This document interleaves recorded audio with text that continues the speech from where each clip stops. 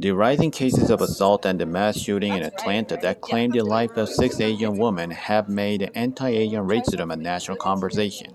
Compared to states like New York and California, Utah seems relatively calm in terms of racism. Still, there have been a number of vandalism in Salt Lake City, including a car painted with anti-Asian graffiti. Today, I'm talking with a group of ASA members and Asian Americans about their experience of living in Utah. My name is Tian. I am a Vietnamese American and I am affiliated with the Asian American Student Association.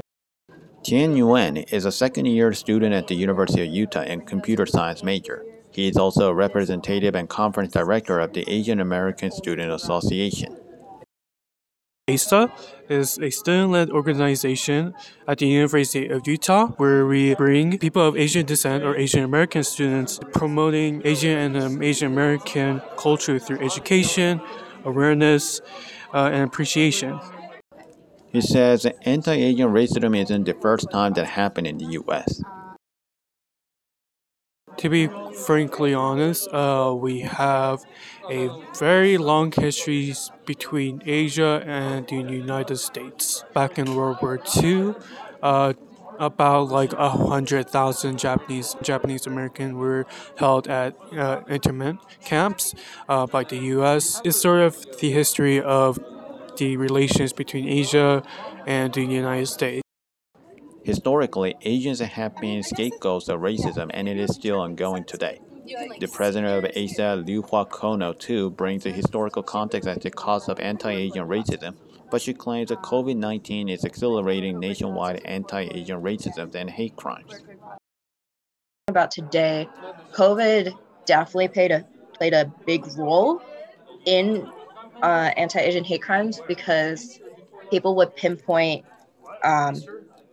the virus from China, and because they didn't know, because it's a pandemic, so people don't know how to handle that. Out of fear and being angry, they take it out on the people they think are the problem or the source of the issue. The pandemic is shaking up America economically, mentally, and emotionally. Kono said that people are stressed out, and when they face a crisis, they naturally want to blame someone. I think we can just blame like one single person, but obviously has a lot of influence over people, which, once he made that statement, it definitely ingrained in some people's minds, and they started referring to it as the China virus. Kono also says that Donald Trump is the political figure who instigated the hate crimes as he spun a flagrant rhetoric about the coronavirus being China virus when he was the president. His statement was embolden people who are already leaning on racist ideas to take violent action against the people of color and to target them unfairly. As the number of anti-Asian hate crime is spiking in the U.S., Utah is not exempt from it. In regards to the Asian American hate crimes here in Utah, sourcing from the Stop AAPI Hate, collected around 4,000 cases in the U.S. since the pandemic. Only 4 of them were reported here in Utah.